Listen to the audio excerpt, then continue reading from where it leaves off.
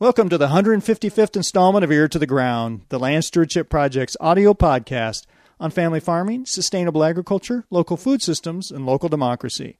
I'm Brian DeVore, editor of the Land Stewardship Letter. Chris Duke has tried various systems for marketing the vegetables and meat products he raises on Great Oak Farm in the Lake Superior region of northern Wisconsin. He started out at a farmer's market and has also made direct wholesale deliveries to institutions and food co-ops.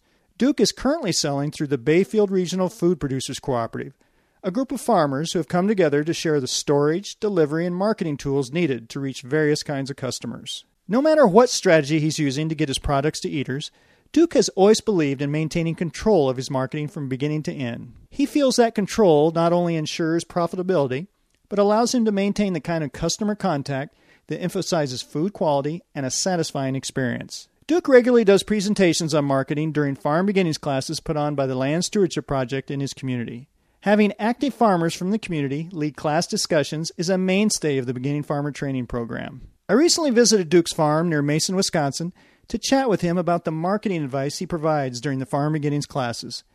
He started out talking a little about his own overall philosophy when it comes to selling the food he raises. So yeah, I guess that my marketing has been all over the place, and it's been really great to be able to keep some control over how that marketing is done and where your product goes and how it's represented. I guess I feel like that's important to me. I just don't want to grow something and then see it gone. I mean, that's great, but I would like to grow it and see it gone and know where it's going and just follow it through, I guess. That's how I've always done it. So at farmers market, I get to, you get to meet all the people who come in and they tell you how it was and what they made, and you have that rapport with your customers, and I think that's just important to keep. Your presentation, Farm Beginnings, is one of the most popular ones. So I can't vouch for it. So I'm basing it on third-hand knowledge.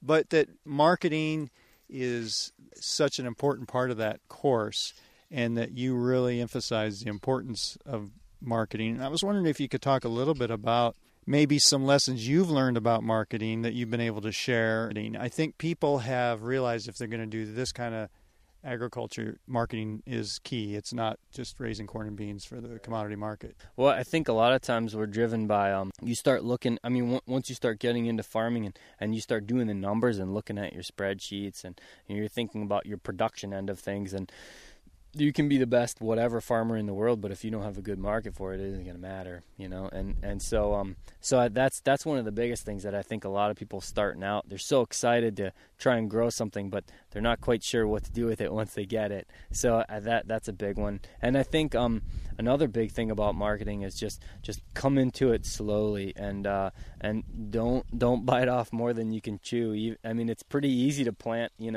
10 flats of whatever extra in the greenhouse, and then it can be pretty easy to weed and take care of those, but then when you get to the other end, you're like, oh god, what am I going to do with all this? So try and figure out where it's going first and start small, grow into it. Always plant a little bit of extra to give yourself some wiggle room. So we usually do about 20% extra is what we grow, and then if anything happens, then to our crop, then we've got this buffer and we have this good cheap insurance. But if anything doesn't happen to it, then it's nice that's a good exercise in developing your marketing. And so keeping tabs on who's growing what and who's got what when, and what outlet needs what when. And so I think just that networking component is really key. And a lot of farmers kind of like to keep to themselves, and you're kind of busy at the home and working, and but don't forget to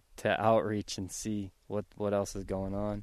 So quality being king, I think. One of the things I talk about in that Farm Beginnings presentation is that one of my favorite advertising things that I saw at the grocery store was on some dried apricots, and in big letters was it was dried apricots, a cholesterol-free food.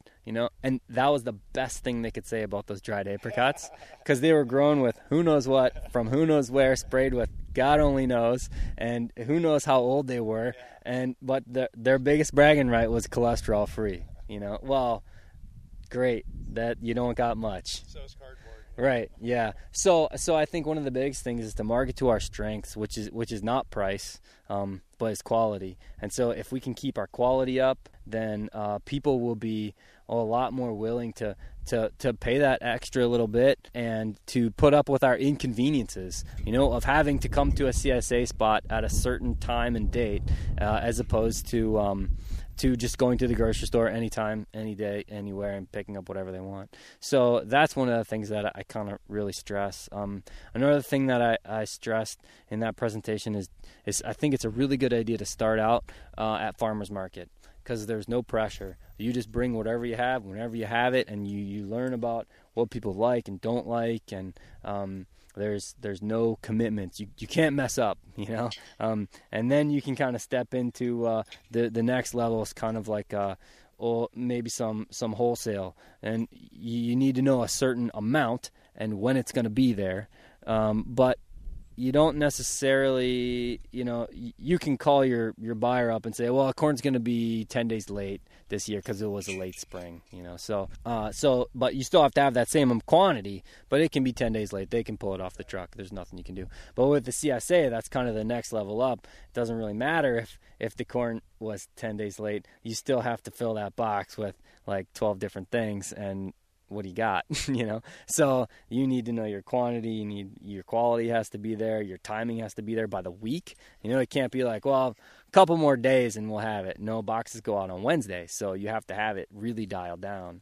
So I kind of encourage folks to a lot of people see the CSA model as a really great idea, and it is. It's brilliant and it's great, but there's a certain level of production, understanding that needs to go into it before you jump into that, so you don't make people have a bad taste in their mouth about CSA farms and that sort of, method of buying things. So we talk a lot in that presentation about marketing at farmers markets. So Bountiful is beautiful and have tons of food just like the supermarket does, and we talk about what the labels look like on the food at the supermarket versus your labels, and making sure that your stuff is clean and good presentation, and building confidence in the customer is really important, particularly with we do I didn't mention this before. We raise about 1,000 meat chickens, and those go out locally and to the CSA. So that's another thing. Like, people buying fresh meat, they got to know that you're doing a good job,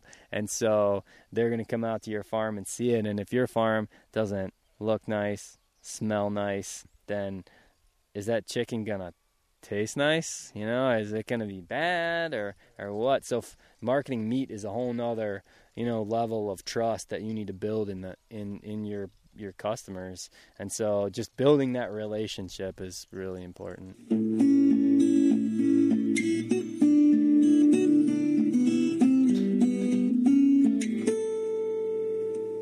For more on the Farm Beginnings course, see www.farmbeginnings.org.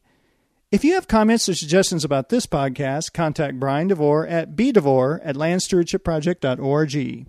Or you can call 612-722-6377.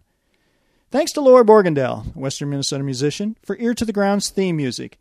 And a special thank you to all of Land Stewardship Project's members who make initiatives such as this podcast possible. If you're not a member, visit landstewardshipproject.org to learn how you can support LSP. Thanks for listening.